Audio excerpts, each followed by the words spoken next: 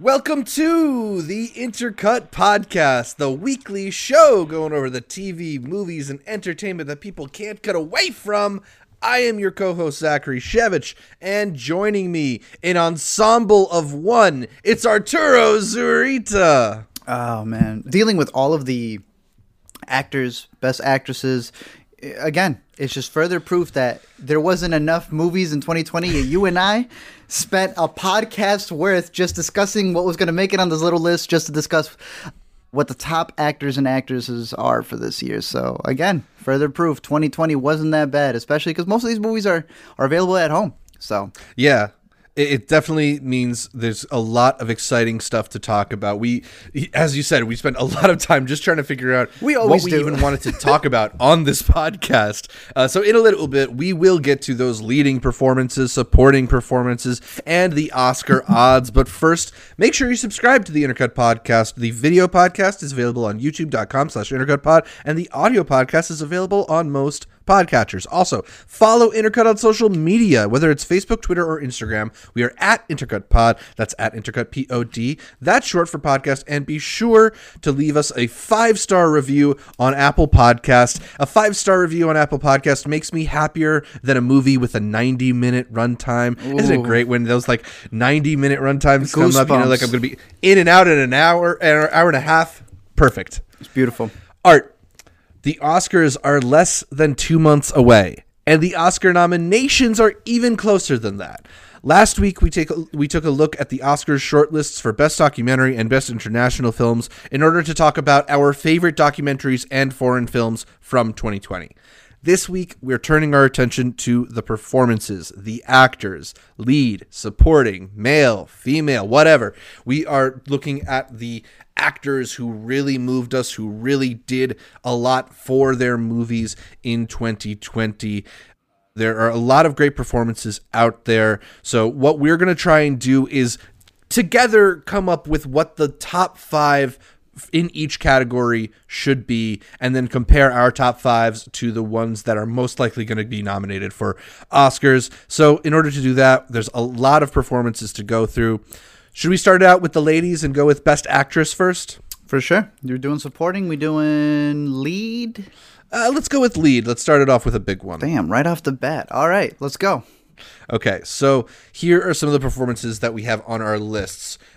Sophia Loren from The Life Ahead. I don't know if you ever caught up with this one, but I thought she was really good in this one. A nice return from an iconic actress, but ultimately not one that I'm thinking is going to be in either of our top 5s. I like her documentary, the documentary short that she had on Netflix that actually made the short list for Best Live Doc Short.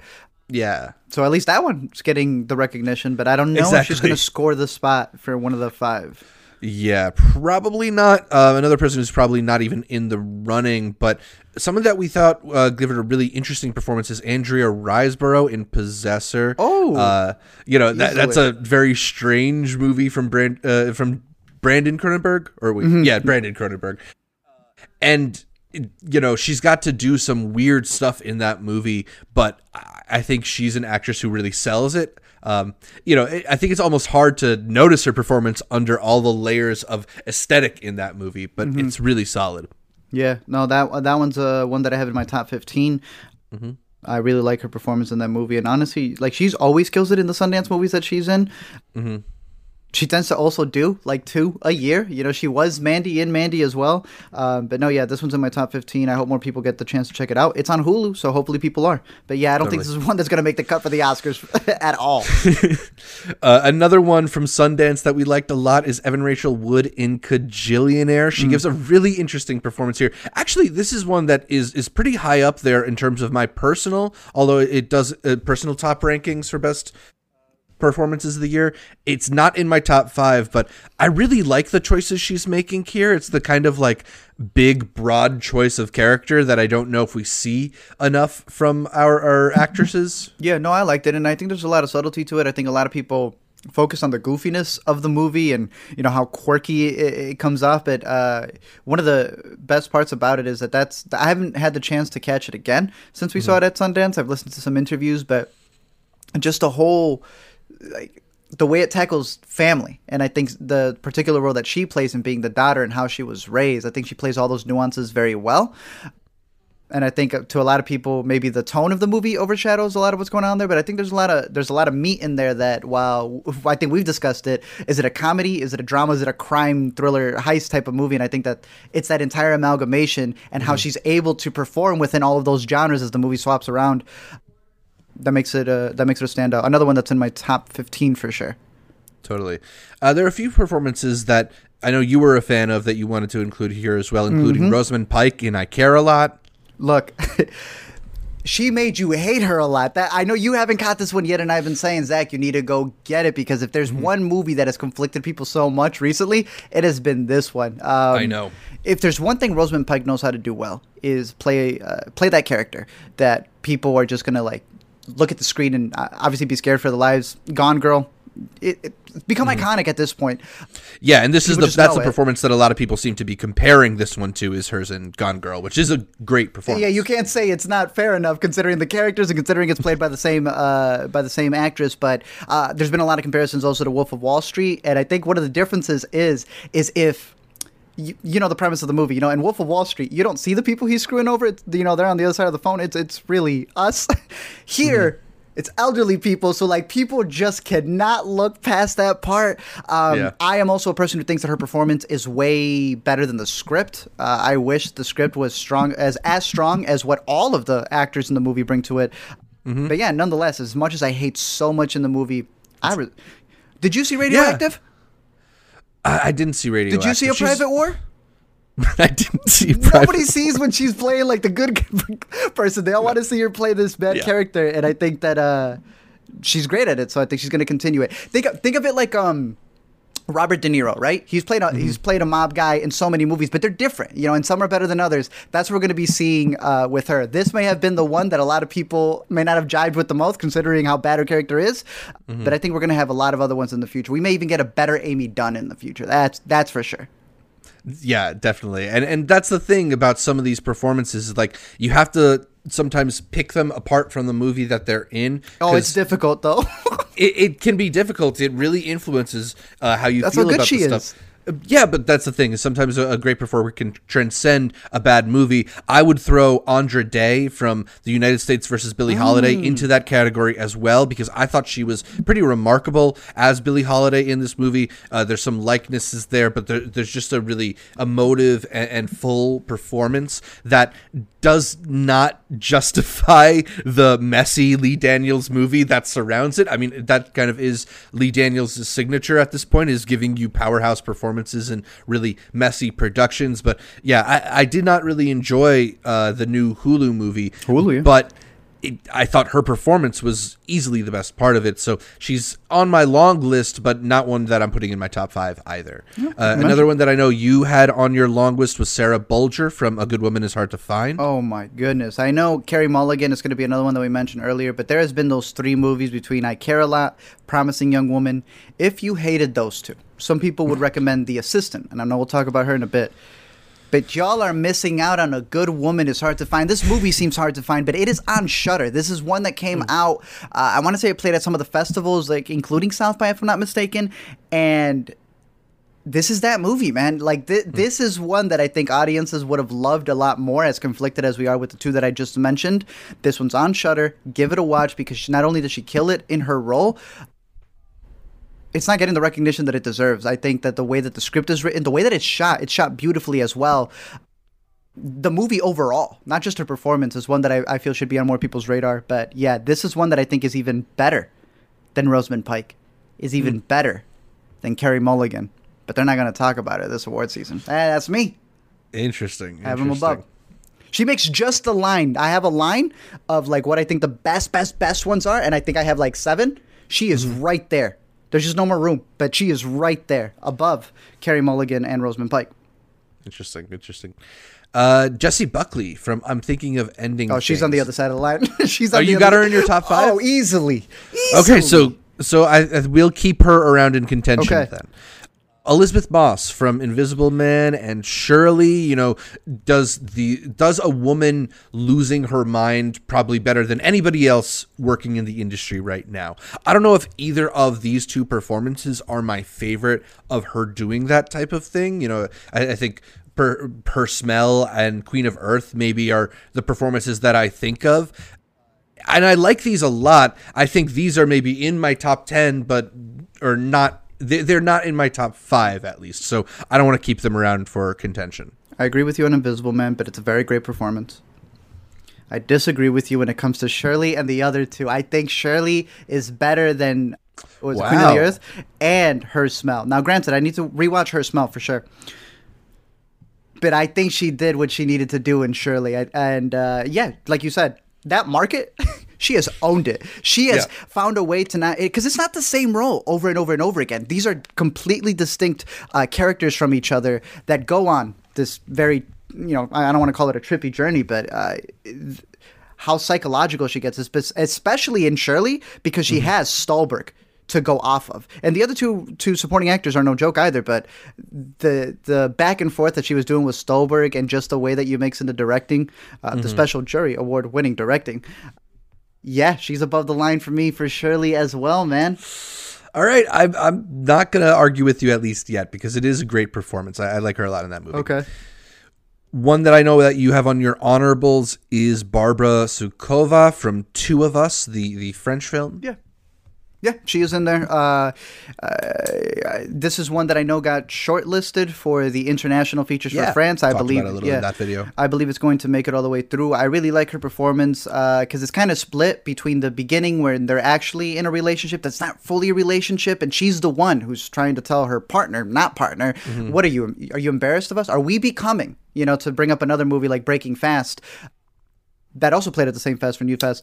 Are we becoming the exact same thing that we make fun of from other people? That we're not being ourselves because we're just trying to pretend? Are you embarrassed? And then obviously the big turn in the movie is that the partner ends up having, I want to say dementia. And then it's just her. And she leads the entire movie and is trying her hardest to be with the person who she just got into a big argument with. And I think she carries it very well. Just like with Supernova, I do worry that the interviews and the press that they're doing with this, I was telling Zach, it reminds me of Charlotte Rampling, right? When she did the thing for 45 years and it was like, great performance. Then she put in her 2 cents about something that wasn't her business. And the same thing has kind of happened here with the rollout for this movie, where actors feel they got what they need. But nonetheless, I don't think she's going to top it, but she is an honorable mention for me because I thought she played the role very well, especially that of a lover who feels more and more distant from someone that they didn't even have fully close to begin with. Yeah.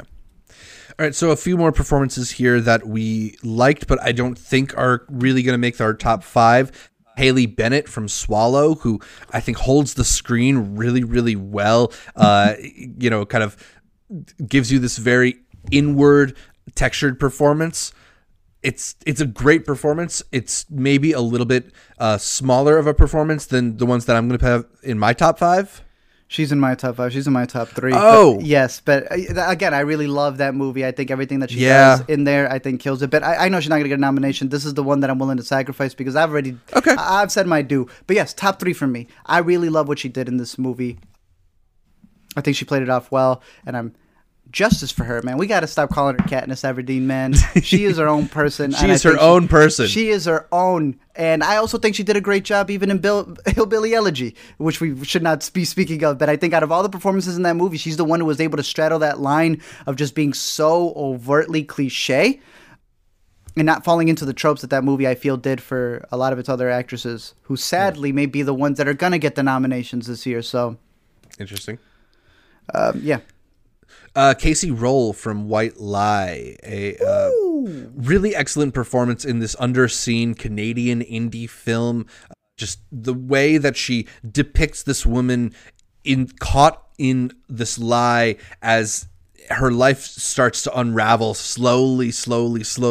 I think you can feel her panic through the screen in this performance, right? Mm-hmm. She did a fantastic job, not only in the journey that the character goes on, but she is like, she plays off probably the most people because the whole movie is following her. At no point do I think it even breaks away from her. So you were just seeing how she's keeping up with this lie from character to character to character to character. At no point does it falter at all. I thought she did a fantastic job. I am looking forward to what she does next. Absolutely. Zoe Deutsch from Buffalo. Yeah. She's awesome. We've talked about how we really love her in this role. One of the best for her. She's just so charming and sparky and electric in this movie. I think she's super watchable. It's a great case for why she should be a movie star. It's just kind of like a fun role, though. I don't know if there's a lot of like necessarily depth in this part, but I like her a lot in it. I think you and I are arguing for her even more because I'd bring up the always great Haley Lou Richardson, who is actually on the Derby list for Unpregnant of all movies. Yeah. But I would argue, as I think you would as well, that we would put Zoe Deutsch in there for Buffalo, which is streaming on Hulu as well. I think this is one that not a lot of people have caught. I'm not saying it is the greatest movie. I'm not saying it's the greatest performance, but I've caught it twice and I've enjoyed it both times through.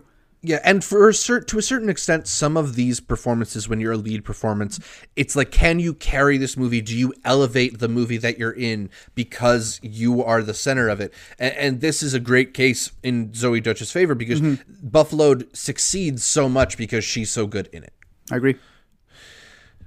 Do you have Frances McDormand's Nomadland performance in your top 5? Because I don't. Is it blasphemous to say, Zach? I don't know if Film Twitter will be mad at us for this one, but have her.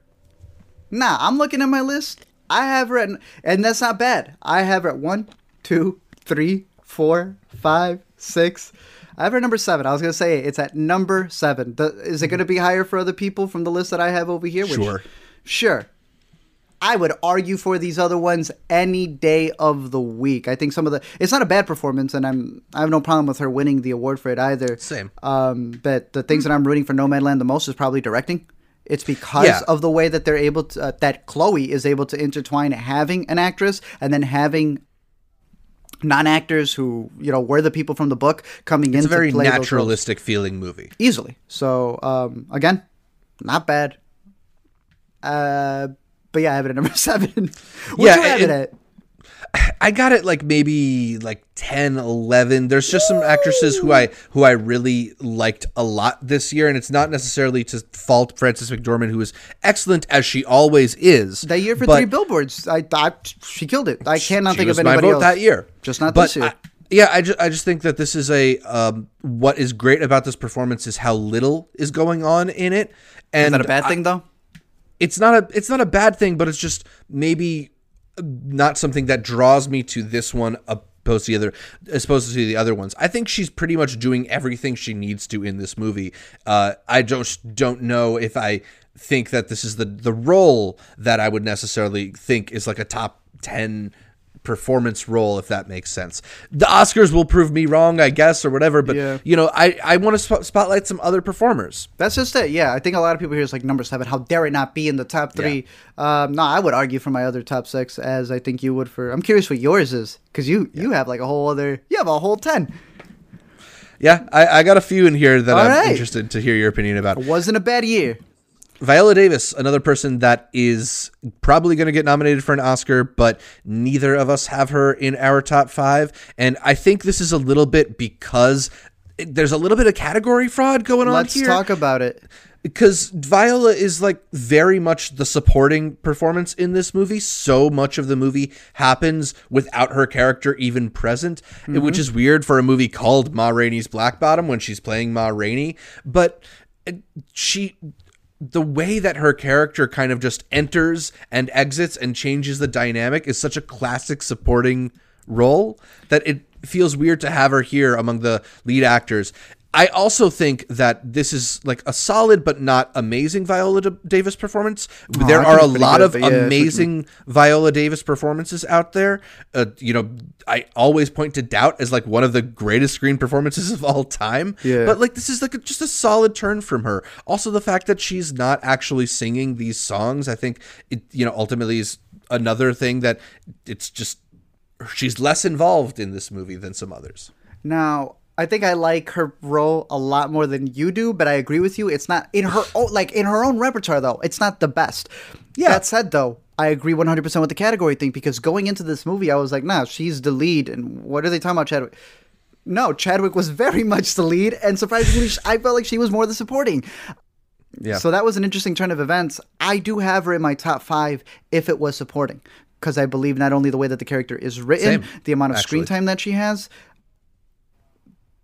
but like I just feel like she hits all those points better if that's the category you put it in. But again, we have this discussion for about 3 more other roles that we were bringing up in this podcast. But part of being the lead us. actor or actress is carrying the movie, and I don't really think she carries this movie. There's another performance that carries this movie, and we will talk about that later. Begins in and this video. ends it. Yeah, But yeah, we'll see. Nicole Bahari. I have her outside of my top 10. I think it's a great performance. I really liked Miss Juneteenth, but I think this is a little bit in like the Frances McDormand category. If they like, it's so naturalistic, and she's playing things. She's underplaying things in a way that works so perfectly for the character that maybe makes her stand out a little bit less than some other performances that I have here. I like the performance a lot, but it's not one of the 10 that has really stuck with me. I'd be surprised if she gets a nomination. I know she was able to sweep up the one for the Gothams. I know you guys felt this way about another movie for Sylvie's Love. I would have thrown Tessa Thompson in there because I thought she also did a great job in the role that she was in there. So between Nicole Bahari and Tessa Thompson, 2 performances that came out of the same year at Sundance, I feel like they've been garnering more of the indie awards without really getting any recognition from anything that's bigger, I guess. But I still think that they were solid performances, even though they're not in my personal top 10, though. Yeah. All right, so I can start with my 10 if you want me to go through it that way. Okay. Go for it. Yeah, so I got Debbie Honeywood from Sorry We Missed You. Another one of these very naturalistic performances, except that, like, because I think she's maybe less of a professional actor than the others, there's something even less performance-y about it. There's something that almost feels like documentary about it. Okay. The way that she gets overwhelmed and cries in these moments is so unactorly. I don't feel like I've quite seen a on-screen cry like those, and it just hit me right in my gut. So I really loved her performance in that movie. I've got her in my top 10. I know she's one that you liked a lot as well. Mm-hmm. That's all I said. Are we keeping her in then? Well, I felt like we were only breaking the top 5, though. That's why. That's the thing. We only got to bring the top 5. Do you want to? Do you think she should be a top 5? Is what I'm asking. We can keep her around. Yeah, we'll keep her around. Let's do. Yeah. I got Zendaya for Malcolm and Marie, a movie that we have yet to talk about on the Intercut podcast. You know, I heard people arguing for her. I'm a big fan. No. Really, you didn't like her performance? Whoa. Yeah, I guess you're right. And it's not that I didn't like her performance. It's just that, and I felt the exact same thing also with John David Washington, is that there is a point where it's like they're hitting it, they're doing what they need to do, and then they enter a part of the script that I feel they just, not that they couldn't handle it, but I was sitting there thinking about the writing of what they were saying as opposed to the performance. That. I can see what you're saying, and I think I fall on the side that it's more of a fault with the writing. Okay. I mean, I don't think this is necessarily like an amazing performance, but it's a really captivating one. I think she's just a very interesting screen presence, and I was excited to see this side of her. I like the characters a lot. If there's one thing I've been finding with the Malcolm and Marie thing, is just using it as a verb, pulling a Malcolm, pulling a Marie. So I will give them that. I think the characters are going to stay with me for a lot longer than I think her performance in particular. Great. So we are eliminating Zendaya. Sorry. Yeri Han from Minari. Yeah.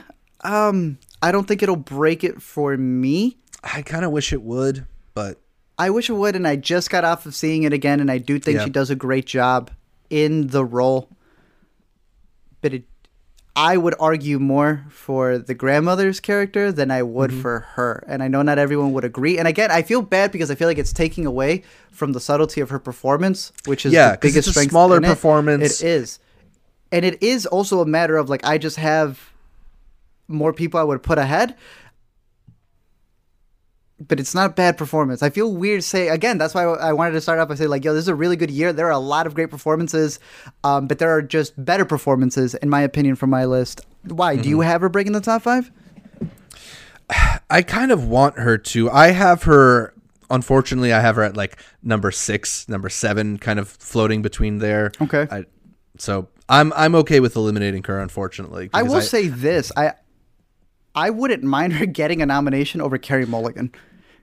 You know? I mean, I wouldn't mind it either because I think it's a really interesting, subtle performance. I think it's very lived in, like a lot of Minari. So I don't know. I think it's the kind of acting that I enjoy seeing rewarded. Although Mulligan's got the splashier performance, and that's why I'm still surprised. As fans of Promising Young Woman, I am surprised that Carey Mulligan has made it all the way to like the Best Actress talks, because as great as I thought she was, I did not think she was going to be competing with a lot of the other names, like you said, and performances that usually are the ones that get awarded or get nominated for the Oscars. But so let's talk about it. Let's talk about Carey Mulligan, because I've got her also floating at 6 and 7 with Yeri Han. Yeah, I have her in the lower of the 10. I'm not saying she'd be 11, but honestly, like I said, I would have put Sarah Bolger ahead.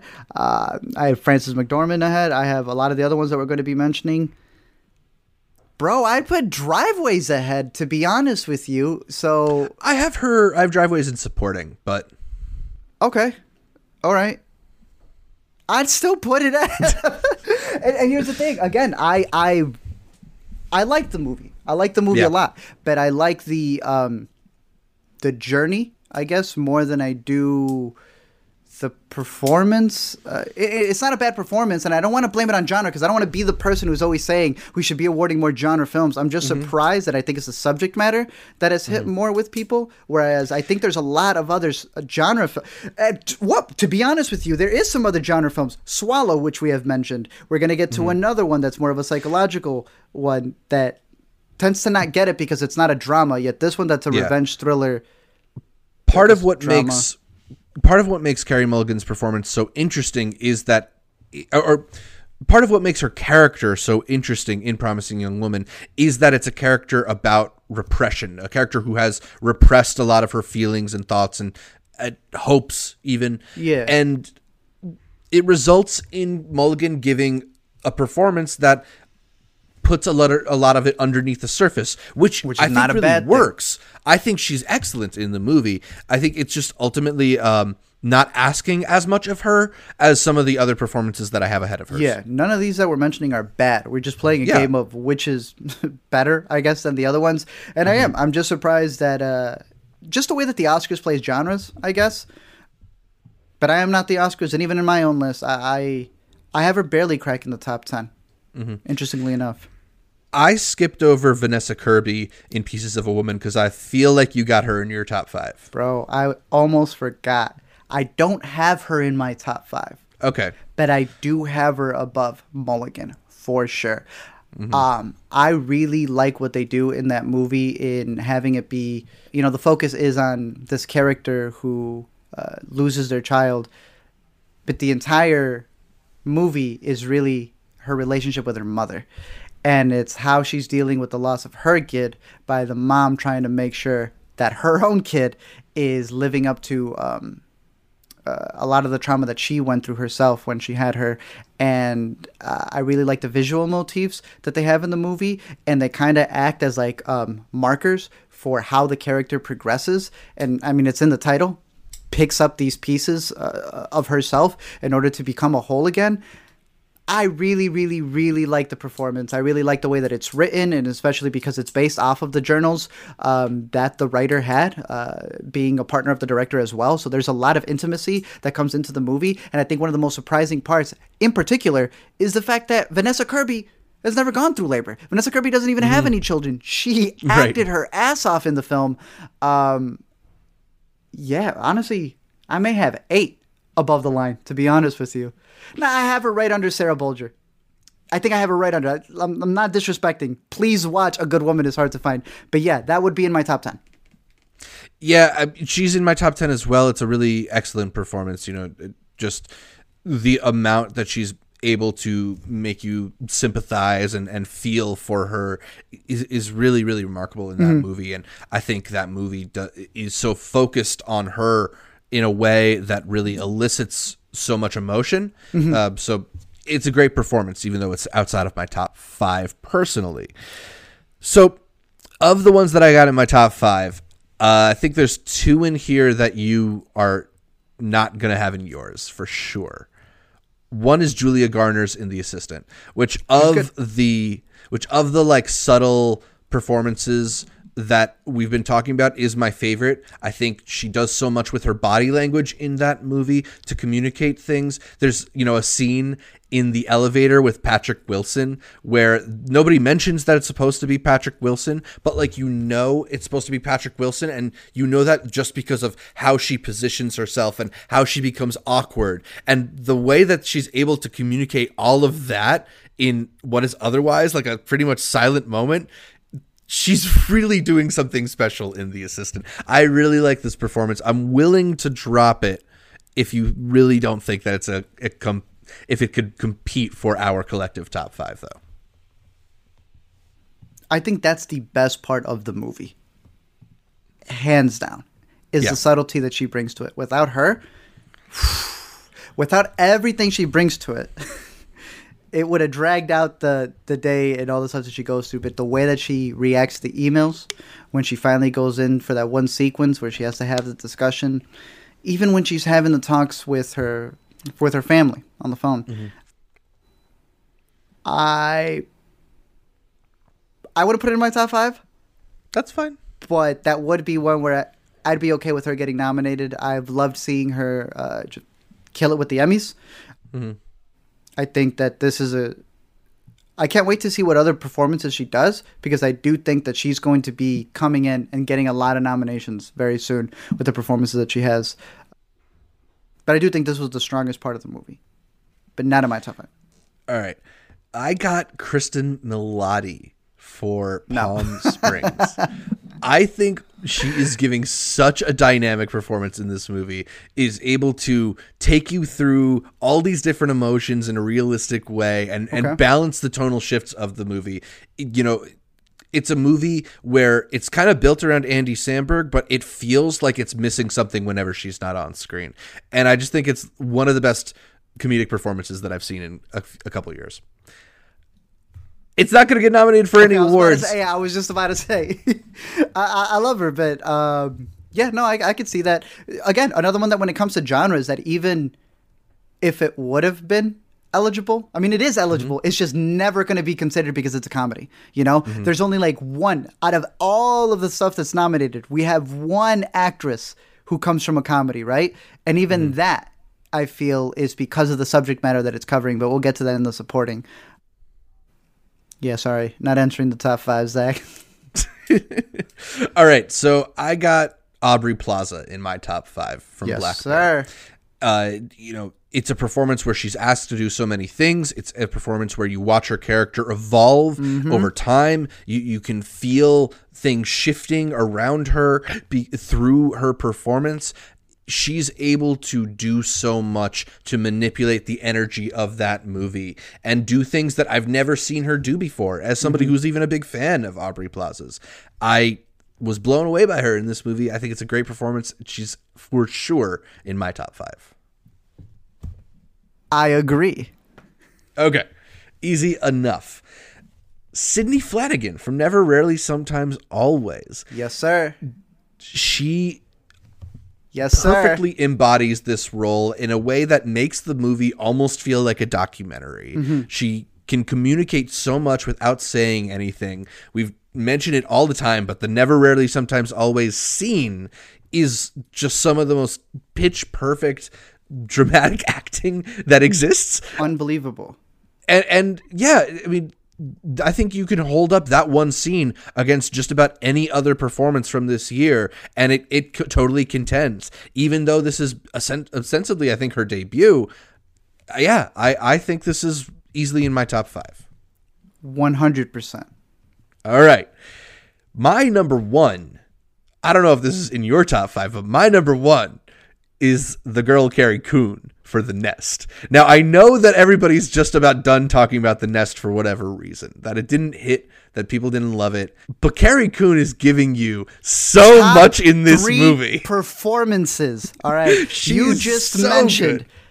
Black Bear, Never, Yeah. Rarely, Sometimes, Always, and Carrie Coon. Those are Yeah. my top 3 performances. We should host a podcast together, man. Without a damn doubt. When we were saying, oh, who are people going to be mad about?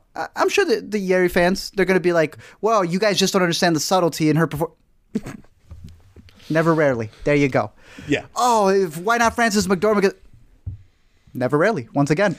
Audrey Plaza. Viola once Davis again. is acting her ass off. Well, I do Carrie have Coon. Viola Davis, just in a different category. But Yeah. when we were looking at those, and I went, nah, the top that I have over here, I would gladly contest against some of these other ones. These other actresses, I'm sure people, you only get mad whenever it's not their pick, but I can defend my pick for damn sure. Great performances over there. The 3 you just mentioned are easily, without a doubt. I don't know who I have on top, though.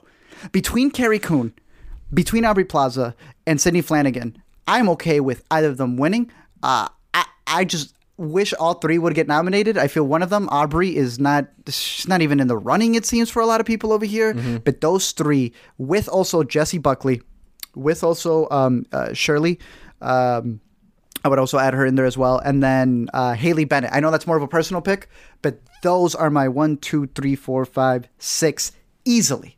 I broke my 5. 6 easily. But the top 3 without a doubt are Carrie Coon, Audrey Plaza, and Sydney Flanagan for Never, Rarely, Sometimes, Always. These are impeccable freaking performances. Absolutely. Talk about Carrie Coon, man. I agree with you. I finally caught the movie, and by that point, people were like, eh. No, what I saw on screen is, eh? Mm-hmm. I don't know what to say, man.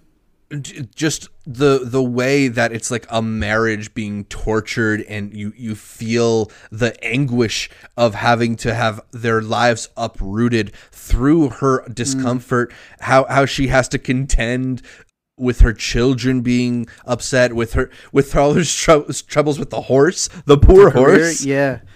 It's a fascinating performance. It's just so magnetic. I could not look away from her. I just want like a loop 10-hour, one of those YouTube 10-hour loop videos of her dancing in that one scene. I want a montage of all of the times what's his name thinks he's going to get a one up on her, Jude Law, and she just smacks him down, especially when they're ordering food at the restaurant. Yeah. That was one of the ones I replayed immediately. Yeah, beautifully written movie, and I think Carrie Coon is one of the best we have working. Like, it's not even a surprise. Like, I hate the fact that we have to like defend Carrie Coon as best performance. Right. Are you kidding me?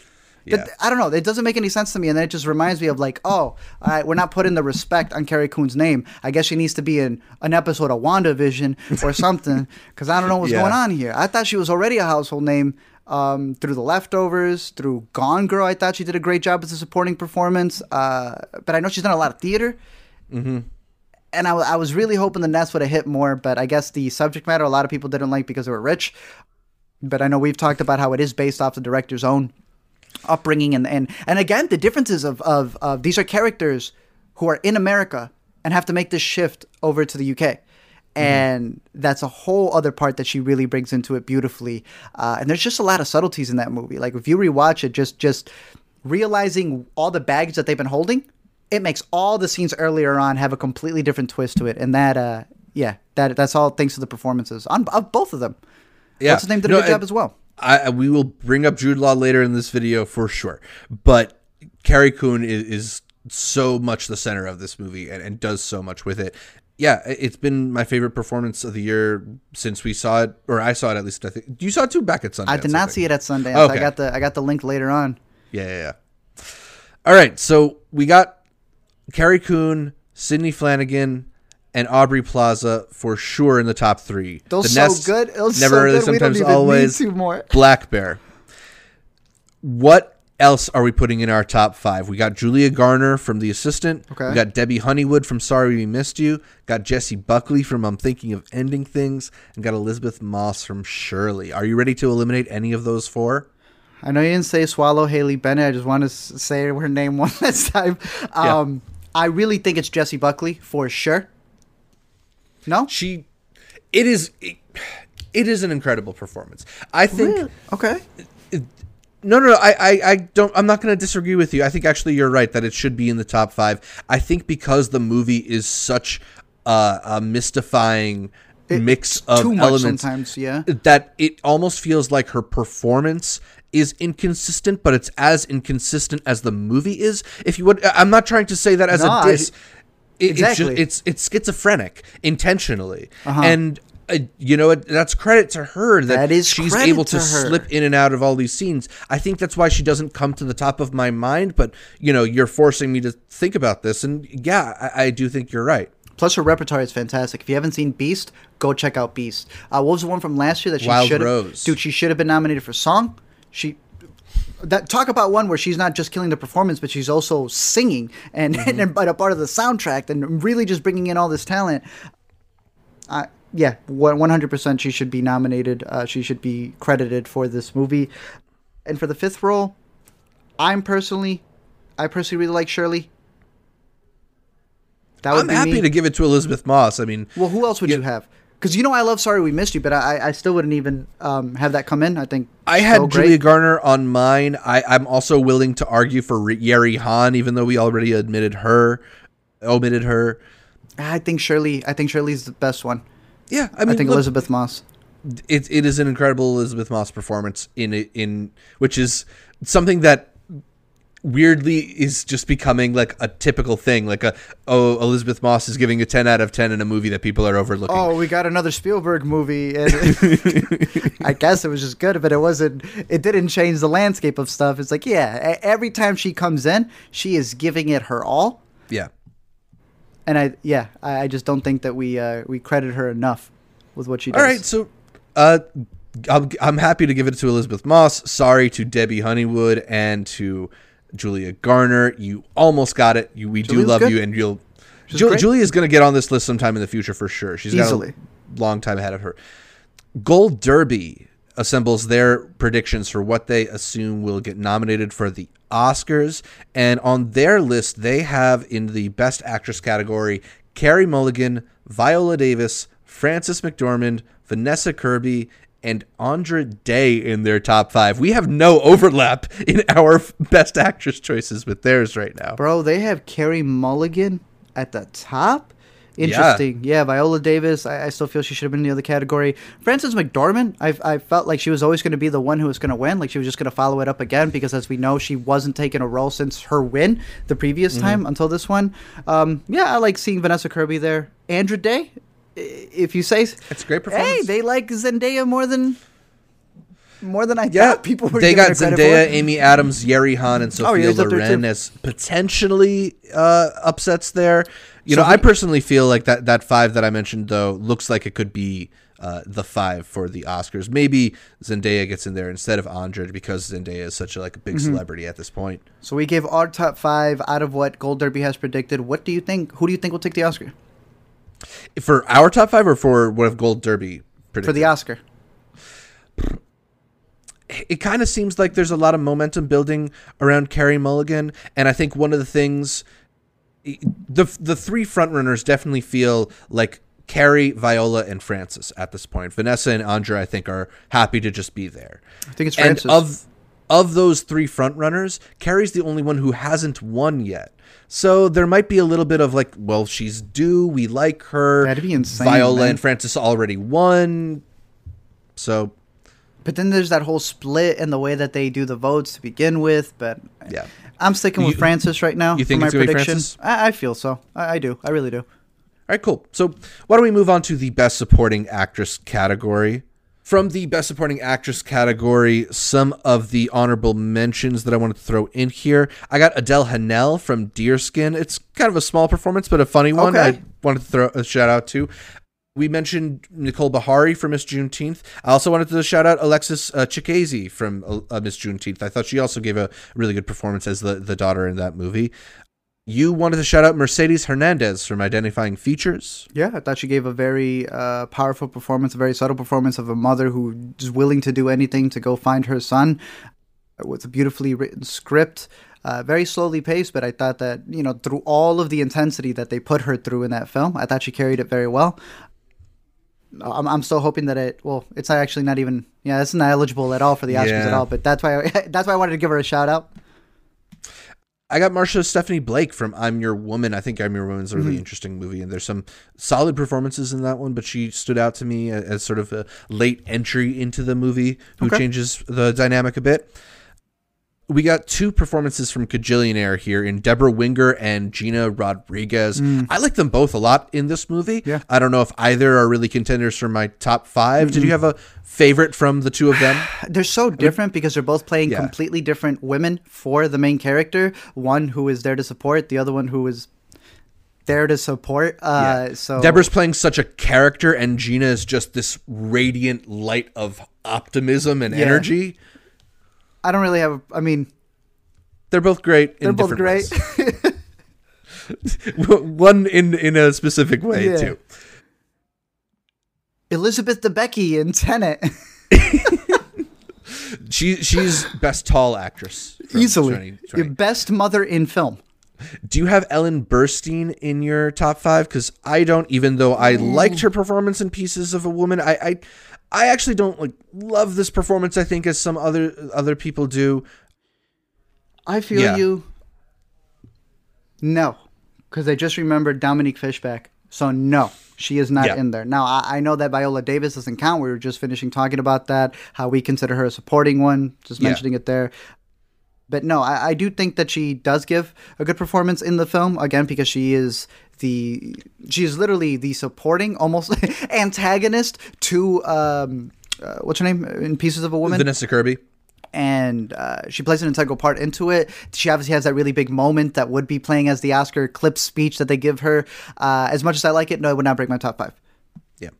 Do you have Hong Chow from Driveways in your top 5? Okay, I don't know. I thought we were considering her as lead, I guess. But no, not in my top 5. But I'm glad that we're giving her a mention because I really love the subtlety in her performance, and especially the kid as well. The way that it's just a lived in already. You know that they've had this relationship going for a while. Just the way that she smokes a cigarette, puts it out. He didn't even got to look at it. He knows exactly what he needs to do for his mom. I think it's a very beautiful performance that hopefully gets more indie buzz as those nominations come out as well.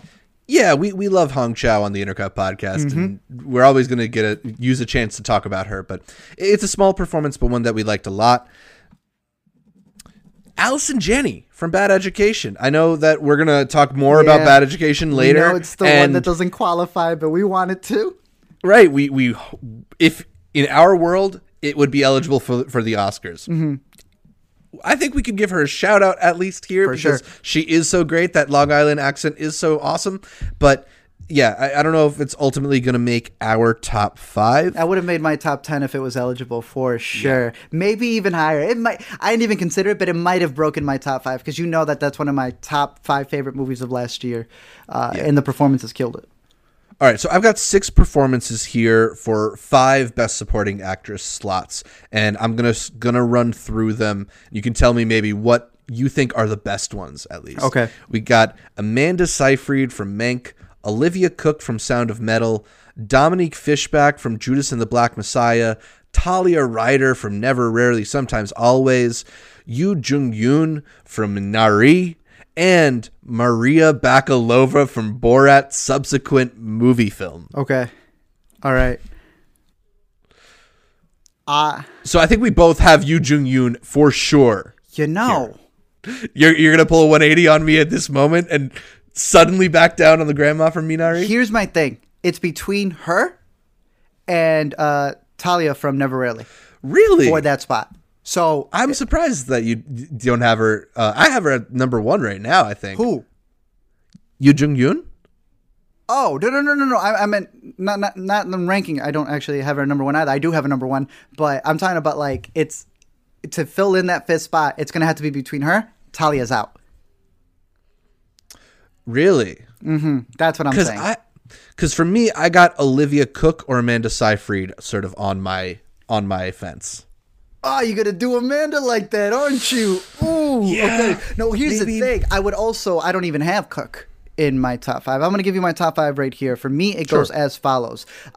Again, the Yoo Jung would be tied for that 5th spot with Talia from Never Rarely, but then I would have at number 4, Borat 2, Then at number 3, I have Amanda Seyfried for Mank. At number 2, I have Dominique Fishback for Judas and the Black Messiah. And at number 1, and she needs to win it, is Olivia Colman for the It's not even. I forgot to put Olivia on here because I still haven't seen The Father. It's not even close. Like, I don't know how else to put it. Really? It's not even close what she does in that movie, man. And I'm still mad you missed it. Olivia Colman, it's hers to lose. I've been rooting for her, and I've even been rooting for, just spoil it, the other gentleman who's in the movie as well. Mm-hmm. The best performances of the year, hands down. All right. I mean, okay. You ever want to give an ensemble they won't let me see The Father, so like just 2 people? It's crazy. Yes, Olivia Colman easily number 1. I want to see Dominique Fishback get a nomination. I would love to see Amanda Seyfried get a nomination. Same thing for Maria Bakalova for Borat. But look, personally, I like Talia Never Rarely. I would put Young-Jun ahead. I would love to see her get the nomination. All right, so since you got Olivia at your number 1, I'm willing to put her in our top 5, even though I haven't seen it. Oh, it has to be, bro. It has to be. Yeah. I got Maria at my number 2, and I got Yoon-Jung at my number 1. So I think we can put both of them in as well. For sure. Now, I think we both have Dominique in our top 5, so I think we can solidify her. So now we're fighting for Amanda, Talia, Olivia, and Talia. Yeah.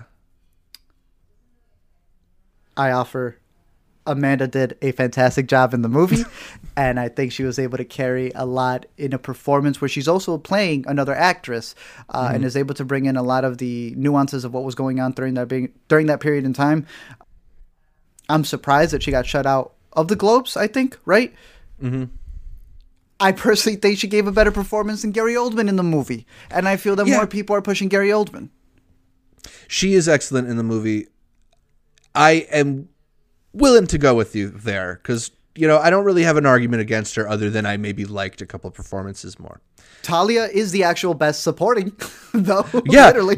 Here's my question for you, though, if we're choosing between Talia and Olivia. Is Olivia in Sound of Metal enough? Yeah. Yep. Cook? Yeah. Yeah. I just didn't have her as my top, I guess. I guess because the supporting performance under that really stood out, besides gender, would have been Racy's character. So that was just me in particular. But I don't think she did a bad job in the movie. I just think the 2 standout performances in there would have been obviously the lead and Paul's character. Yeah. So do you want to go with Talia here maybe then? I'm cool with... Man, we doing Amanda like that again, man? Oh. No. We were putting Amanda... wait, what did we... Oh, no. You're right. We could only do one, and I guess it can be Amanda if we only got to pick one. I'm willing to take out Gary Oldman. Yeah. Well, I don't have Gary Oldman in my top 5. Exactly. He's not even getting in. So because we already honored Sydney, I feel like giving it to Amanda, just personally, yeah. All right. That's fair. So we got Olivia Colman from The Father, Yoon Jung-yoon from Minari, Maria Bakalova from Borat's subsequent movie film, Dominique Fishback from Judas and the Black Messiah, and Amanda Seyfried from Mank as our top 5 supporting actresses of 2020. And you want Yoo Jung to win? From that crop, I do. I would be super happy about that. That'd be incredible. It's Olivia's to lose. It is Olivia's to lose. Her part's big enough. That's the one thing that I've heard is that she doesn't have like a huge part in the movie. Well, they lied to you. All right. So the Gold Derby list for supporting actress has Olivia Colman as the lead, as the favorite to win it, followed by Amanda Seyfried, Yoon Jung-yoon, Glenn Close from Hillbilly Elegy, and then Maria Bakalova from Borat's subsequent movie film. They also have Ellen Burstyn and Helena Zengel, who we haven't mentioned from News of the World. I haven't seen News of the World, but I'm a huge Helena fan. System Crasher is a role that she should have been nominated for, and they just didn't do anything there. Could you imagine that Glenn Close loses another Oscar to Olivia Colman? Yeah, it's called the nominations for this year. I mean, I hear what you're saying. It sucks. I don't like putting it that way. But yeah, I'm looking at it, Zach. She's the favorite. Yeah. I mean, I'm hoping Glenn She Close is the doesn't even get favorite. nominated for that performance, to be honest, but we'll see. Yeah. I don't know. We'll see. Can you imagine the way that it works out? Glenn Close ends up winning. Oh, what a travesty! Yeah. I would be much happier with Hillbilly Elegy getting no nominations. Exactly. It's terrible when someone winning an award, but what they win the award for and that having to follow them for the rest of their life is more of like a damn it than anything else. Right. Like, that's the thing, is you don't want an actress like Glenn Close, who has been such a legendary figure, to ultimately win for a movie as bad as Hillbilly Elegy. You know, and we were talking about great performances in bad movies earlier in this video. Mm-hmm. I don't think Hillbilly Elegy meets that qualification. Again, I said even both of their I mean, she plays the grandma well, and I don't see Amy. I didn't understand the Amy hype for that at all. I did argue for the supporting in terms of Haley Bennett. I think she did the best job in that movie. But yeah, I don't want any of them to win in this. I think that would be terrible for them. But did you see her interview with Pete Davidson? She had a one-on-one with Pete Davidson, which is I saw that it existed, but I didn't watch Thank you. it. Just the fact that that's out there. Look, jokes aside, which it is kind of funny. It was actually a really great talk that they both had. I'm sure. I kind of feel like those talks are the most interesting when they get wacko pairs together. Yeah, you feel like it's so the variety mismatched, actors but on actors. Yeah. I thought they got into a nice little pocket and talking about addiction, but even more than that, they talked about the idea of not getting any nominations, any wins and stuff like that. And she was like, you know what? Maybe I'll never win one, but the legacy one's still one, isn't it? They could roll me out there in a wheelchair when I'm 80-something years old, and I'll accept that one. That'll be the Oscar. But yeah, that's a lot of noms. People in NBA circles, I don't know why I'm bringing up basketball right now, but people in NBA circles are talking about Mike Conley, and he's potentially a replacement for the All-Star game.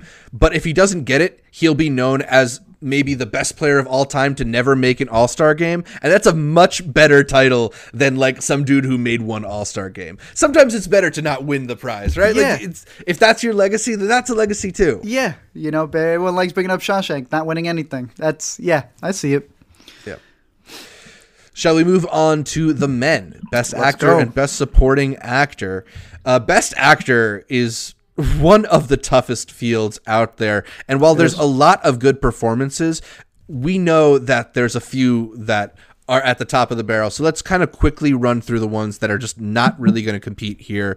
I mentioned Kristen Milioti for Palm Springs. I'm also going to throw out Andy Samberg, who gave one of my favorite comedic performances of the year. You know, not something that I think should be a competitor for like best actor at the Oscars, but I think comedy performances are underrated, and he is really good in this movie, especially because the movie goes through so many tonal shifts. So shout out to him, and shout out to Sacha Baron Cohen, who is amazing as Borat Always in devoted. Borat's subsequent movie film. You know, it's a unique type of performance, but he's the best at that type of performance. So shout out to what he's doing there.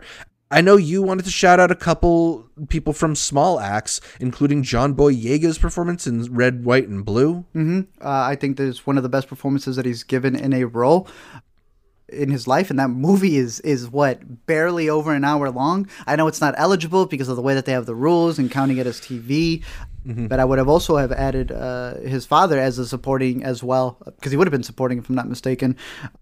I thought he did a really great job in there. Another one that I know can only get the honorable mention, just like we mentioned Janny, Hugh Jackman would have easily cracked my top 5. Can't really mention him either. I will say, besides Sacha, who you mentioned, I also had not breaking my top 5, while Carrie Coon did. Jude Law, I think, was a perfect counterpart for Carrie Coon in that movie. I thought he did a fantastic job. Carrie Coon just swept it, though. He's so excellent in that movie in such a smarmy way. Like because he's Jude Law, it's perfect because he kind of presents as this really charming, likable, handsome guy, and is so good at getting to like the asshole underneath that all. And in a less competitive year, I would have been really pushing for him to get an Oscar nomination, but this is an extremely competitive year. It is. Another one, surprisingly so. Well, I go with the smaller one.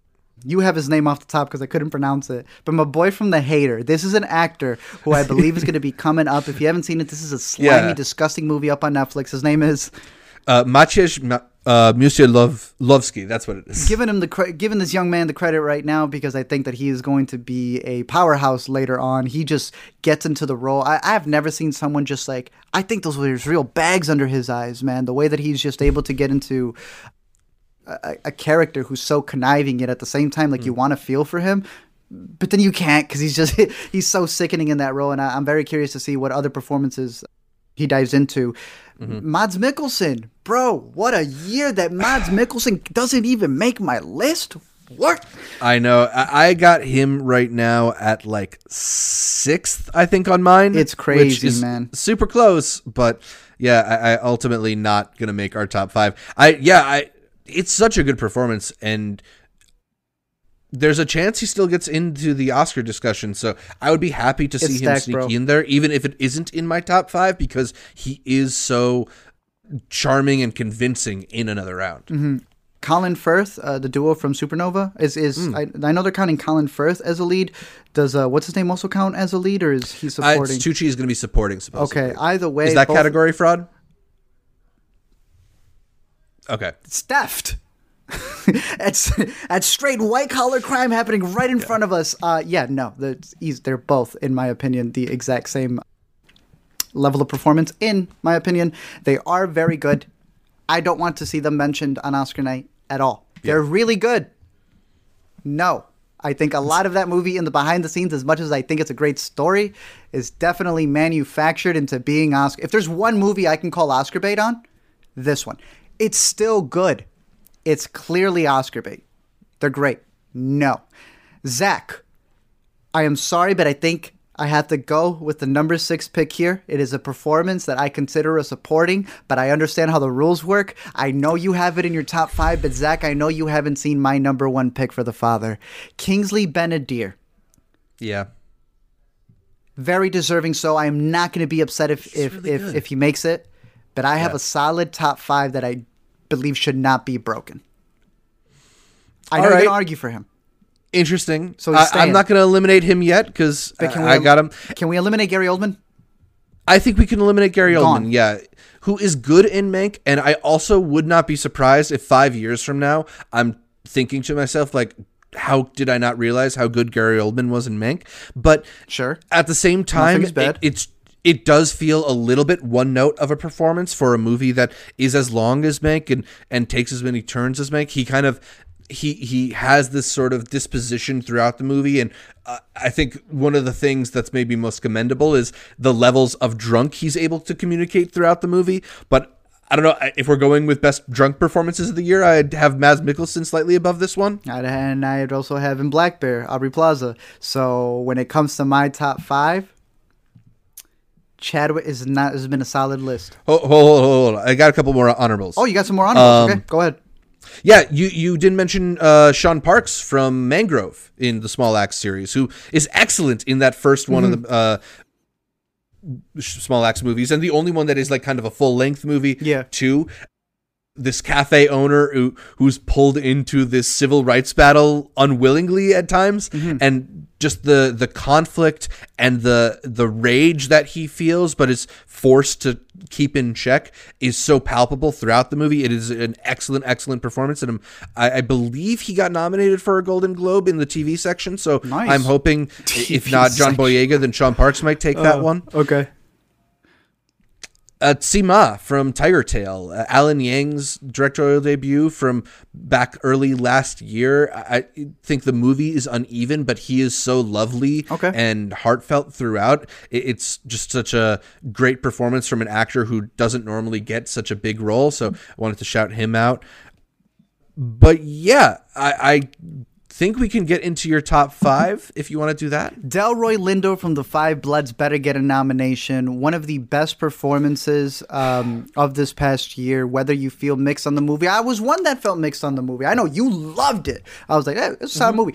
Delroy Lindo, though, and the speech that he gives and the way that he was able to embody a character, a lot of people, I don't know why, other than him and Larry David, there's only been 2 people who've been able to dive into the mind of a Trump supporter the way he has. I thought he played it down to a key. I thought he has a great speech that he gives as well. Beautiful performance. Steven Yeun.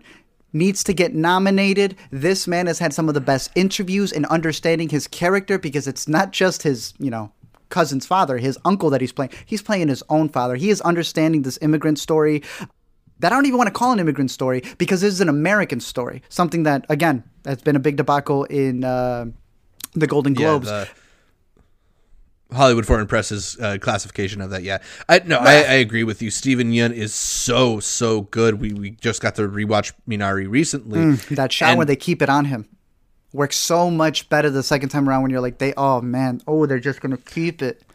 The way you see him processing things, and the way you see him trying to through determination get his family through such frustrating struggles, and how he almost refuses to engage with things outside of his goal in this way that ultimately is such a frustration for Minari. He's so good. I could feel the pressure on his shoulders, man. He is someone that was making a montage, like a fan cam of the man. He's it. It was a fan cam of him. It was a fan cam of Lakeith. It was a fan cam of who am I missing? It was like 4 different actors that they had fan cams of, and I was like, man, these guys have been killing it with every performance that they've been taking. So yes, Steven Yeun. Riz Ahmed for Sound of Metal, easily one of the best performances of the last year. I love everything that he did in that movie. I was glad to see him win a couple of the more independent awards. I'm hoping that he's able to at least score that nomination. He better score that nomination, because he's been one of the actors that's just been, he's killed it in a lot of the supporting roles that he's had, where other actors have been able to get nominations, but he's been growing up to the point that he isn't now. I don't know. My top 5 is so stacked. Delroy, Steven, Riz, they're all equally as great, but I easily think that the top 2 goes down to Anthony Hopkins in The Father, who I think is the best performance of the year, but I don't think he's going to win. And it's kind of okay, because as much as they hyped this man up, Chadwick Boseman from Ma Rainey's Black Bottom delivered above what I thought he was going to. Yeah. Literally, because I thought he was going to be a supporting character. So to my surprise, when I see that it is this man's movie, it is this man's year to win this award, he's going to get a double nomination as well. And while I think Anthony is the best performance, I can see why Chadwick is going to take the award for sure, and rightfully so. I do see a lot of the arguments for his role and what he plays, but I'm very curious, because I know you haven't seen The Father. What ends up being your top 5? So I've got in my top 5 Mads Mikkelsen. I have Mads Mikkelsen at 7 and Lakeith Stanfield at 6, just outside of my top 5. We haven't mentioned Lakeith Stanfield yet. Another great best actor performance from this year. Crowded year, tough luck for our boy Lakeith. I have Kingsley Ben-Adir, who we mentioned, at the 5th slot, which is why I'm ultimately okay with him not being in our collective top 5, because my 4 through 1 are all picks that we agree on. And, I like Kingsley Ben-Adir a lot. It is less of a leading performance than these other leading performances we're comparing it against. So in a crowded year like this one, I'm okay with it being the one that we don't see. But I don't know if I did you have something on Kingsley? I was just going to say, besides Gary Oldman coming in and ruining this, him getting a nomination, and then we have to kick out one of these other guys, are you cool with Kingsley getting a nomination over Delroy?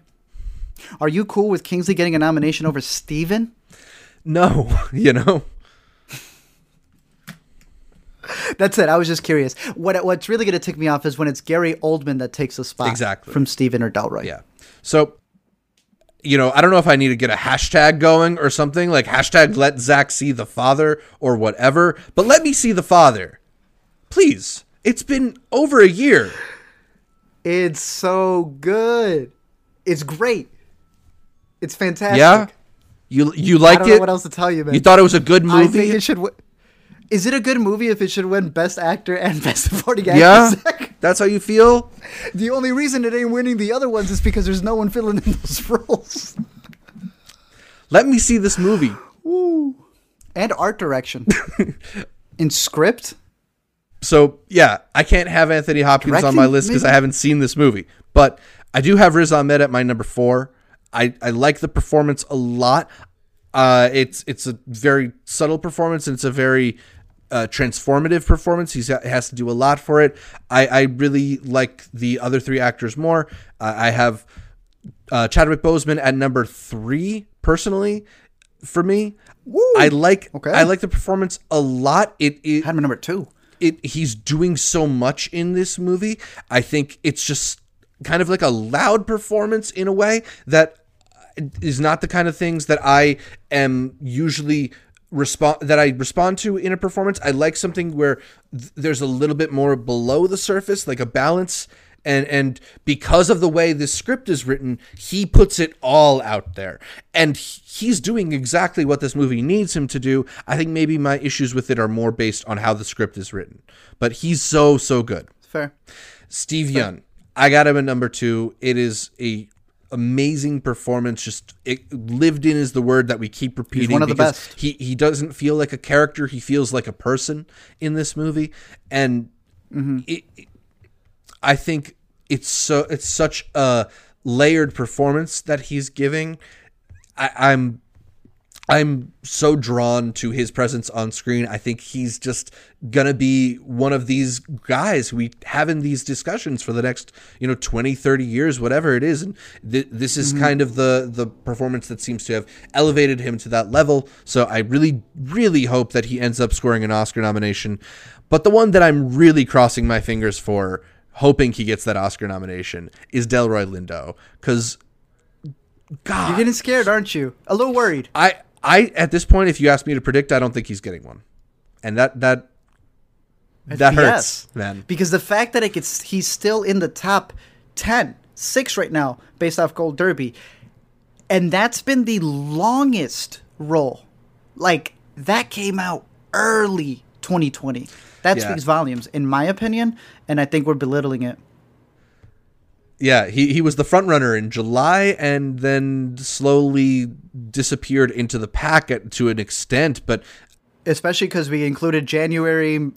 Just such a dynamic performance, yeah. And he, I think he's able to communicate so much about how his character feels, what his character's been through in that performance. I would be so heartbroken if he didn't get in here.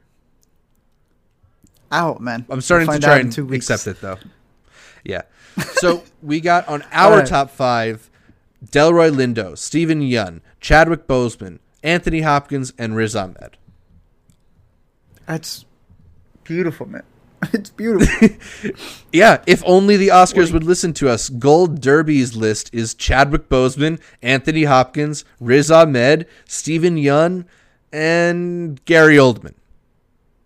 Nah, get Gary out of here, bro. They got Delroy at 6th right now, so hopefully that's the case. They also got Kingsley Ben-Adir at number 7 and Tahar Rahimi at number 8. I don't think either of us have seen. Yeah, I don't think either of us have seen the Mauritanian yet. No, I'm gonna have to rent that and News of the World before the Oscars. Yeah, 1999. So let's get into the best supporting actor, the last of the acting categories. A few really interesting performances here, and then some that are good, but I don't think really are contending for our top 5. Let's shout out a few of the performances that we liked that aren't ultimately going to make it. I think Dan Levy from Happiest Season, talking about, comedic performances that maybe don't get the respect that they're due, but he is such like a fun presence in that movie. And I think whenever he's involved in a scene, you kind of like sit up a little bit more in your chair. So I wanted to shout him out as maybe my favorite part of the Happiest Season. Also in comedies, Bill Burr. I thought Bill Burr gave an excellent performance in The King of Staten Island. I think he's shown that he's a solid actor through some of his work on other shows. He's obviously a part of The Mandalorian. I really liked him on Breaking Bad, but he's shown that he has a more dynamic range than I think we normally think that comedy actors are capable of. So I liked him there. Mm-hmm. You had mentioned earlier Steve Toussaint from Small Axe, Red, White, and Blue, which ultimately is not going to be eligible for Oscars, but we really liked him opposite John Boyega in that movie. Mm-hmm. Ben Mendelsohn in Baby Teeth. I think that Baby Teeth is like a solid indie movie with some good performances, but I particularly liked how he's balancing all the different obligations and emotions he has in that film. Very good there. Another one that you were talking about earlier is Michael Stuhlbarg in Shirley. I mean, yeah, I think he would crack my top 5. But I'm also saying here that I we know can leave him around. If you don't mind. Nah, let's keep Michael Stuhlbarg in there. But everybody else, you're okay with leaving out so far. Yeah, so far. All right. Richard Jenkins in Kajillionaire, another guy who is giving you like a really full character. There's a lot of big choices in this movie that I really respect. And Richard Jenkins is kind of one of my favorite character actors working, but it's just a kind of cool offbeat performance from him. Very funny in certain parts, very creepy in others. I liked him a lot. Mm-hmm. Yeah, I would add him. On top of that, I know we can't include him for one of the roles, but Jesse Plemons and Judas and the Black Messiah, I thought did a great job. Yeah, we wanted to shout him out in this section because he feels maybe he's like a little more supporting for I'm Thinking of Ending Things. Yeah, and he would personally be in my top 5 if we had included that for supporting, but I know that the Oscars aren't putting him there, if I'm not mistaken. Yeah, I think they're campaigning him as lead. Personally, he would have made it. He would have made my best supporting if that's how we were including it. So I guess we may still be discussing him a little bit. Personally, I have one of them that's going to make it into my top 5 easily, but I would include the other 3. I know one of them is lead. The gentleman from One Night in Miami. I think Aldous Hodges is worthy of, maybe not getting a mention in the top 5, but nonetheless still being an honorable one.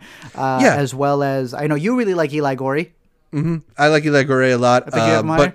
I think I think he's ultimately, we can keep him out of the top 5 because there is one performance that maybe stands out from the supporting actors in One Night in Miami. Let me give you one though.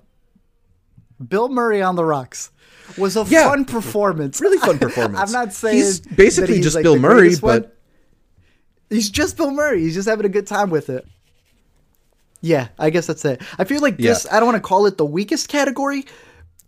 It definitely feels a little bit thinner than some of the other categories. I feel like lead is definitely where the meat is this year in the Oscars. Sometimes it feels like there's a lot of great supporting performances or a lot of great supporting female performances, but this year definitely feels like supporting performances are thinner than leads.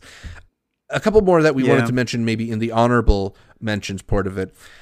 I think that Chadwick Boseman in Da 5 Bloods is ultimately on my honorables, partly because I don't think he's the best supporting performance in Da 5 Bloods. I actually think Clark Peters is the supporting performance that really sticks with me from that movie. What's interesting is that obviously there's, the unfortunate, tragic early passing of Chadwick Boseman has put him into the Oscar spotlight. And if you look at like the Hollywood Critics Association, when they did their mid-year awards, they had Clark Peters and Jonathan Majors were nominated for Best Supporting Actor, and now they did their end-of-year awards. Neither of them were nominated, but Chadwick Boseman was. So, like, some of this Oscars... Hey, Zach, talk about that. Okay. I mean, some of this Oscars love is just love for Chadwick Boseman, which I get. Like, I love Chadwick Boseman, too. I don't think this is one of his best performances. It's good, but it's a little bit one note. He's just kind of this, like, beacon of hope for these guys, and part of what's interesting about the movie is how it kind of uses him almost as like a symbol more than like a character, if that makes sense. It does. Thank you. It's interesting because I think a lot of people are feeling that when it comes to him possibly getting nominated, winning for lead when it comes to Ma Rainey, and that actually delivers. Yeah, Ma Rainey's actually an excellent performance. Like, there's actually some serendipity in the timing. This would be a little bit. People are going to be dipping into it. This actually applies to that type of argument. Yeah. This is one where, I mean, you said it perfectly. People literally had nominated 2 of the other actors and then switched it up later on. And it does. It falls into that. So, yes, I am still adamantly defending his role as lead. Again, it surprised me. I didn't even think it was going to be lead. Delivered more than I thought it would. I agree with you on his supporting role in Da 5 Bloods. Yeah, I think you said it perfectly. He is more of a symbol than he is the character, which isn't a bad thing. Yeah, it serves it's the movie perfect well. for that Talk movie. about the performances that you wanted. I I like Clark Peters a lot in that movie. I don't have him in my top 5. I got him in my top 10. I think Clark is really excellent and elicits a lot of empathy as kind of one of the more he's caught in between the conflict a lot. So I liked him. I like Jonathan Majors too, but yeah, none of them from Five Bloods are making supporting actor for me because I got Delroy as the standout from all of them in lead. Another one where there's a bunch of, I think, solid supporting performances, but none of them are in my top 5, even if some of them might be in the Oscars top 5, is The Trial of Chicago 7, which I know is a movie that we've talked about a little bit, maybe a movie we're going to have to talk about a little bit more because, like, while I like elements of that movie, I like it as kind of a forgotten part of Sorkin's catalog, not the thing that might win him an Oscar for best writing or something. Not his first, but I like Mark Rylance in this movie. I like Sacha Baron Cohen in this movie. I really like Yahya Abdul-Mateen in this movie. None of them are best supporting actor worthy for me. No, none are for me. None. That's all I have to say. Yeah. None. I think we can agree, though, that Eddie Redmayne is definitely not on this list. My top 5? All right. So I have in the number 5 slot Brian Dennehy from Driveways.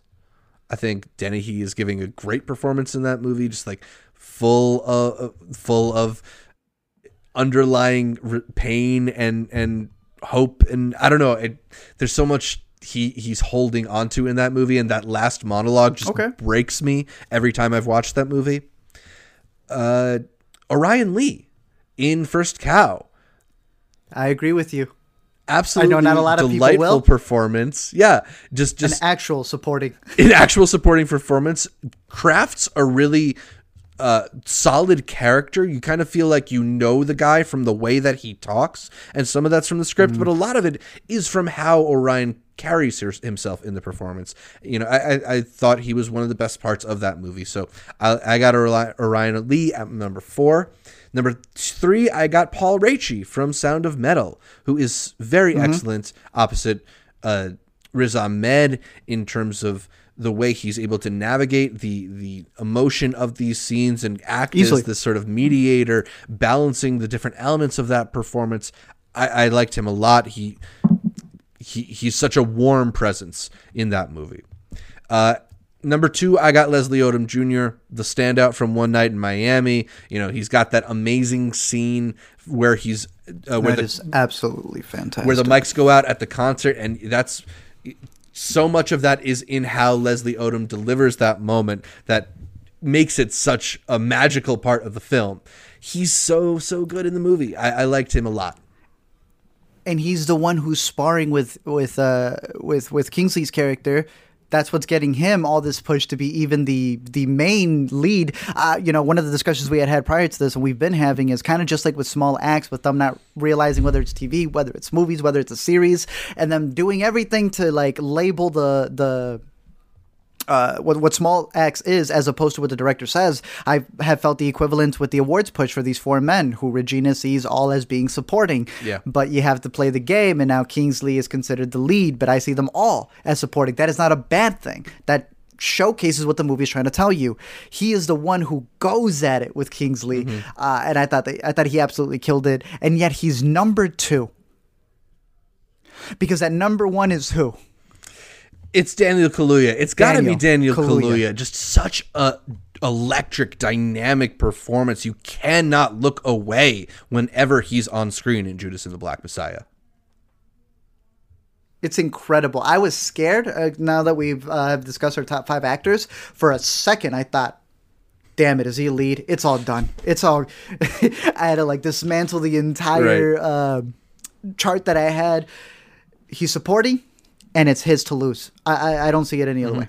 And, you know, there are critiques of that movie and of his presence in that movie, particularly that he is much older than Fred Hampton was. But I don't think any of those critiques really take away from what is just an incredible bit of acting from Kaluuya. You know, any faults in the movie for having cast somebody who's not of appropriate age, Kaluuya is able to mitigate with how much he's able to communicate in that performance. And I think ultimately, while I understand a lot of the arguments about age difference in some roles, the reason that some performances, or some productions at least, cast an actor who's not necessarily of the right age is because that actor is the one who is able to get across the essence most accurately. And that's what we're talking about when we're talking about this performance from Kaluuya in Judas and the Black Messiah. Agree. So Oscars do seem to be in agreement with us, at least according to Gold Derby's list. They have Daniel Kaluuya at number 1. They've got Sacha Baron Cohen, oddly, at number 2. I don't get it. Don't get it. Leslie Odom Jr. is at number 3. Paul Raci is at number 4. And they got Chadwick Boseman from Da 5 Bloods at number 5. They've also got Mark Rylance, Jared Leto from The Little Things, Bill Murray from On the Rocks, and Stanley Tucci from Supernova on the outskirts of that supporting actor category. Let's say that we're only choosing from the 9 on Gold Derby's list. We've definitely got Daniel Kaluuya. We've definitely got Leslie Odom Jr. We've definitely got Paul Raci. Do you have... And Chadwick. It's Chadwick. From this list... I think Chadwick's going to get the double nom. From our list, too, I would say it's Chadwick. But of these performances, I don't know. Is it Mark Rylance or is it Bill Murray? I mean, I feel like it's Mark. But would they give? Damn, bro. I don't want to see 2 Trial of the Chicago 7 nominations in one category. But probably, I mean, Mark won it, 3 years ago as well. So there is a big possibility that they're going to vote for him again. I don't see Jared Leto. I feel like Jared Leto just happened for the Globes. And I don't see Bill Murray getting a nomination. As funny as I think it is, and I don't mind it, I don't think he should. But... yeah, I don't know. It'll be interesting. Probably Mark Rylance. Maybe Stanley Tucci. Maybe. I think he's lead, but maybe Stanley Tucci. I completely skipped over the part where we decide what our top 5 is. But I think we are in agreement about Daniel Kaluuya, Leslie Odom Jr., and Paul Raci. We also have Orion Lee in both of our top 5s? Yes. Okay, so then we got to figure out that 5th part. Is it Eli Goree? Is it Brian Dennehy? Is it Michael Stuhlbarg? Is it somebody else? Who do you got? I wanted it to be Plemons from I'm Thinking of Ending Things, but I think if they're going to consider him lead, maybe he doesn't count here. I would love to see Stuhlbarg. I think Stuhlbarg did a fantastic job in that movie. But you had mentioned somebody else, I believe. Who else did you have? I had Brian Dennehy. Oh, from Driveways. Yeah. Yeah. Give me your argument for any of those 3. Who should fill the spot? I mean, I would personally go with Brian Dennehy. Partially, maybe this is too much of an Oscars move, but it is a post-mortem performance, one of the last Brian Dennehy performances. And I think it also is interesting that it is so much about a man looking back at his life and the coincidence of that. It makes it feel that much more poignant. I do really like his performance, though. I think it's just there's so much he's carrying with him in that performance that is unspoken but felt in the movie that, I don't know, it just stuck with me. It really did. But I also really like Michael Stuhlbarg. I do as well, but I'm willing to show some Driveways love here when we look back. I think Driveways is a movie that you and I have been thinking about a lot. It doesn't escape our minds, and I'm good with that being a spot. Yeah. And I think that's cool, too, because if you look at our list, we've got 1 nomination for Driveways with Dennehy, 1 nomination for First Cow with Orion Lee. We got that 1 nomination for, what is it? And we got the 1 nomination for The Nest because Carrie Coon makes our top 5. 1 for Black Bear because Aubrey Plaza's in it too. It's fun to kind of give all these different movies love instead of what the Oscars sometimes do, which is bunch all the nominations around 10 or 15 movies. Yeah. And this isn't, again, you could argue, this is just trying to get the most variety, so you're just picking different ones. Not necessarily. I'd argue that many times the campaigns work so well that's why you see 2 nominations for Trial, or you're seeing a bunch of nominations for Mank. As much as I love the movie, it's like they're just going with what they know, and many times variety proves that you're catching all of these different movies, that you're seeing all the different performances and what they bring to the table. But yeah, pretty solid year. It's a pretty solid year. There's a lot of great performances from a lot of great movies. I'm excited to see what other people think are the best performances from 2020, because there's so many good ones, so many that we left off of our lists that are definitely worthy of consideration too. Do you want to really quickly, to wrap this up, let's talk about maybe the best director according to Gold Derby. I don't know if we got time to run through all the movies that we thought were good, but at least according to Gold Derby, they have Chloe Zhao, David Fincher, Chloe Zhao for Nomadland, David Fincher for Mank, Aaron Sorkin for The Trial of the Chicago 7, Lee Isaac Chung for Minari, and Emerald Fennell for Promising Young Woman in their top 5. Decent.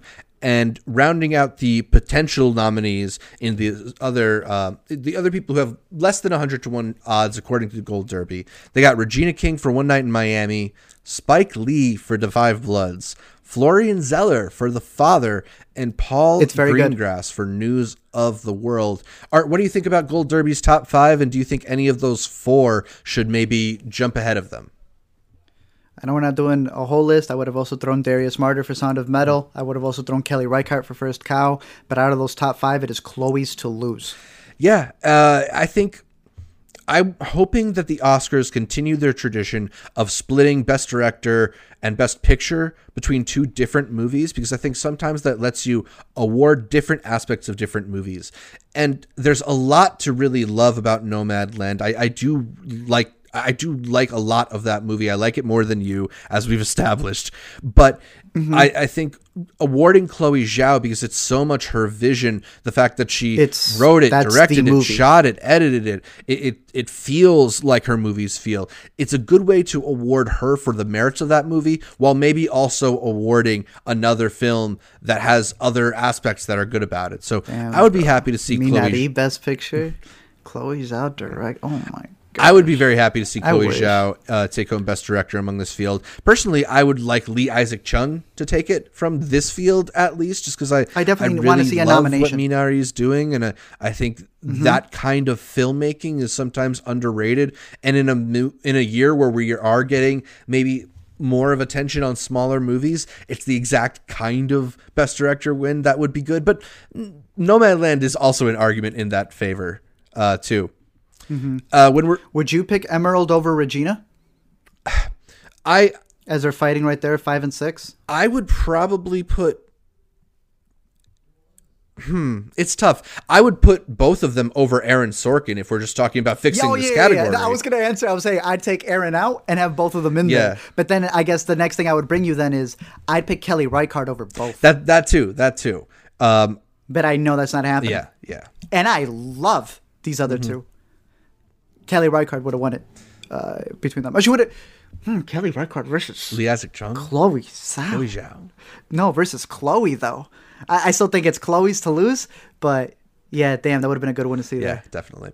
It's gonna be stacked. It's gonna be stacked. It's gonna be interesting. We're gonna have to talk about this a little bit more once the nominations are actually out. I believe on March 15th. So, not too far. Lot to look forward to. Not too far. But I think that's all for this week's show. You can catch more from me, Zach Shevich, by following me on Twitter, Instagram, or Letterboxd at ZShevich. That's Z-S-H-E-V as in Vanessa Kirby, I-C-H. Art, where can people find more from you? You can find me at LME, I was going to say streams. Well, I guess you can find me there on that YouTube channel or the regular LME channel as we start to boost back a bunch of the uploads that we may have lost and new things that we want to get out there. Find me on Twitter, find me on Letterboxd, find me every week here on the Intercut Podcast. You can listen to every episode of the Intercut Podcast on iTunes, SoundCloud, Spotify, whatever your favorite podcatcher is. I like Overcast. And then make sure you're listening not just to the audio podcast, but watching the video feed on our YouTube channel, youtube.com/IntercutPod, where you can catch our bright smiling faces as we break down the latest in entertainment. Find new episodes of Intercut every Friday, and please leave us a comment, like the video, and consider heading over to iTunes to give us a 5-star review. Shout out to our listeners in Portugal and Nigeria for putting us on the TV and film podcast charts out there.